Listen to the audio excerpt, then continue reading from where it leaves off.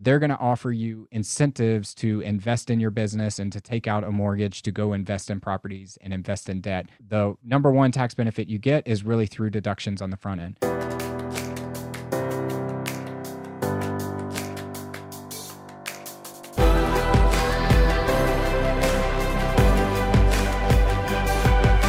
This is Better Wealth with Caleb Williams. All right, we're going to be talking about tax benefits. We're going to talk about building a real estate team, and then we're also going to ask the question, the pros and cons of having a real estate license. Do I need a real estate license to get into real estate? I'm in this series with Matt Fuller, the host of Ice Cream with Investors, and we've been talking all about the pros and cons to different investments and opportunities as it relates to real estate. Now we're in frequently asked questions.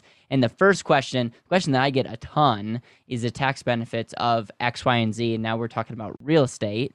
And this is even tricky as I'm speaking because everything's a little different. But how would you answer the question, Matt, what tax benefits are in real estate? Yeah, so first and foremost, the way I think about the tax code in America is it's not incentivized to raise revenue for the government. It's meant to incentivize the private industry to go take on tasks that the government deems important but doesn't want to do themselves. So for instance, Caleb, you're a small business owner. The government will throw some benefits at you to go hire employees, spend money on equipment, invest in the business and things like that. Real estate is another one. The government doesn't want to house 330 million people, nor are they really capable to function to do something like that, nor really should they. So they throw tax benefits to hope and incentivize real estate investors to go invest in real estate properties. So there's a number of different benefits that you get from a tax perspective. And I want to clarify that I'm not a CPA. The first thing is deductions. So you can deduct your interest on your mortgage. You can deduct costs like advertising or property managers or things like that. So they're going to offer you incentives to invest in your business and to take out a mortgage to go invest in properties and invest in debt. So the number one tax benefit you get is really through deductions on the front end. The second benefit is depreciation. And depreciation basically means that every piece of equipment has a useful life to it. It will break down over time and need repairs and need to be replaced and things like that. A home is no different. Mm-hmm. A roof needs to be repaired, an HVAC needs to be repaired, windows need to be repaired and things like that. So the government says, hey, over the life of a residential single-family home, things are going to wear out over 27 and a half years. So if you pay $100,000 for a home, you basically take that divided by 27 and a half years. That amount that you get, I think it's like $3,600 if my math is correct, can offset the income that you get from your rental. And then there's something called cost segregation and bonus depreciation that got passed in the Jobs Act that happened in 2018. That basically says all of that can be accelerated to the front end of owning that property. Now, you'll want to get with the CPA. Yona Weiss is out there from Madison Specs, who talks a lot about cost segregation and can really break this stuff down. I did a podcast with him on my show, Ice Cream with Investors. But basically it says you're going to get that over the life of 27 and a half years. We're going to work out some strategies to move that forward, only incentivizing you further to depreciate your income and reducing your tax benefits. The last benefit that you get, so those are why you own the property, is a 1031 exchange. And a 1031 exchange basically says if I bought a property for $100,000, it's now worth $300,000. I sell it for $300,000. I get $200,000 in a capital gain. I can roll that money into a like property, into another property, and not have to pay capital gains tax on that until the future. I forgot, and I'm going to mention this last one just because it came to my mind, and it's something new that I'm still learning a little bit about too. Opportunity zones. Opportunity zones are out there, and they're strategic for the government to say, we want investors to invest in these different areas to revitalize the community and revitalize the businesses in that area. It's public knowledge where those are in your city and your state that you're invested in. But basically, that $200,000 of capital gain that I just talked about, you can roll it into one of these opportunity zones and not pay tax on that money ever if you hold that asset for the next 10 years. And then if you don't hold it for 7 years or 5 years, then there's a percentage amount and things like that. But basically, you can take that $200,000, put it in an opportunity zone, not have to pay tax on it ever if you hold it for 10 years. Wow. There's a lot in there. That should be its own episode, but we're going to go on to the next question, which is, Matt, I feel like people are telling me I need a real estate team. What does a real estate team consist of, and what boxes should I check before I jump in? Yeah, this is a hard lesson to learn for a lot of folks out there, but if you want to go fast, go alone. If you want to go far, go with a team. Real estate is no different, especially as you scale into these bigger properties.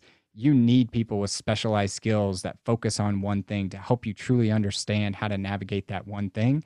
If you're investing in single family real estate, you still need people on your team. So the people I think that you need on your team are property managers, a lender, somebody that's a handyman or has some kind of construction background, somebody with a CPA, and ultimately somebody that's like a deal finder in one way or another.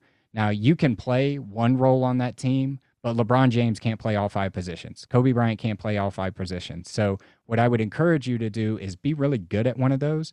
Go to your local RIAs and find out who's good on those other segments that maybe you don't have that skill set or you don't care to learn that skill set. It's not what fuels your passion. And start building out a team, and you will go really far in this industry because real estate is a team sport as you scale. Do I need a real estate license to get involved? I think majority of people would say they know that you don't need a real estate license to do real estate, but some people believe that you have an advantage if you do have it.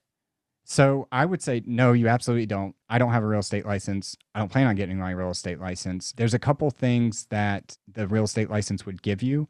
One is extra data. So if I'm trying to pull listings from the MLS that ultimately get posted to Zillow or Realtor or something like that, there's a lag behind that. Yeah, don't post it on the MLS and it show up tomorrow in most situations.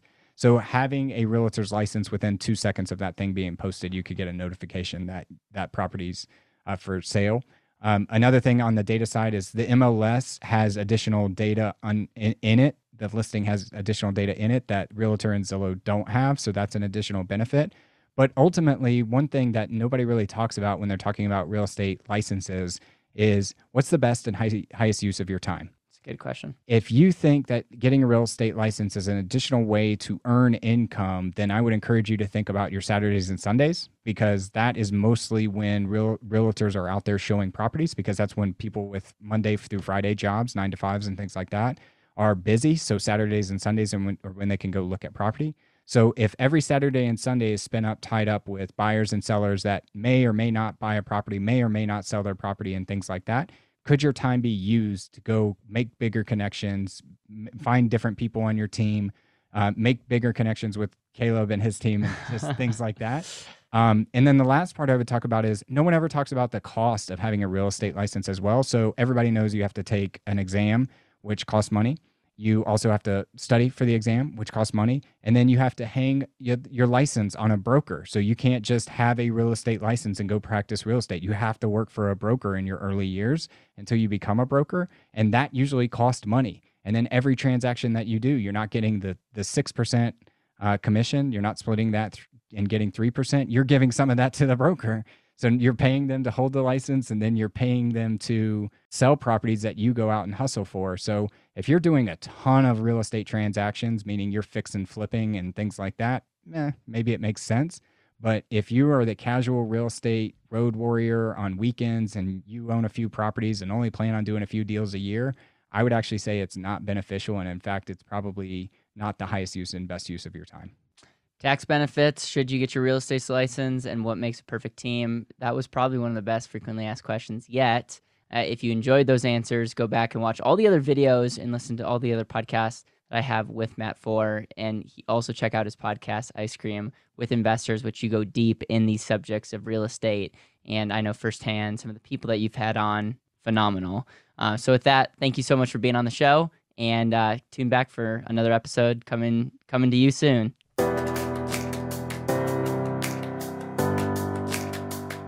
Thank you so much for listening to the Better Wealth Podcast. It would mean the world to me if you could hit subscribe, leave a review, and share this with the people that you know and love.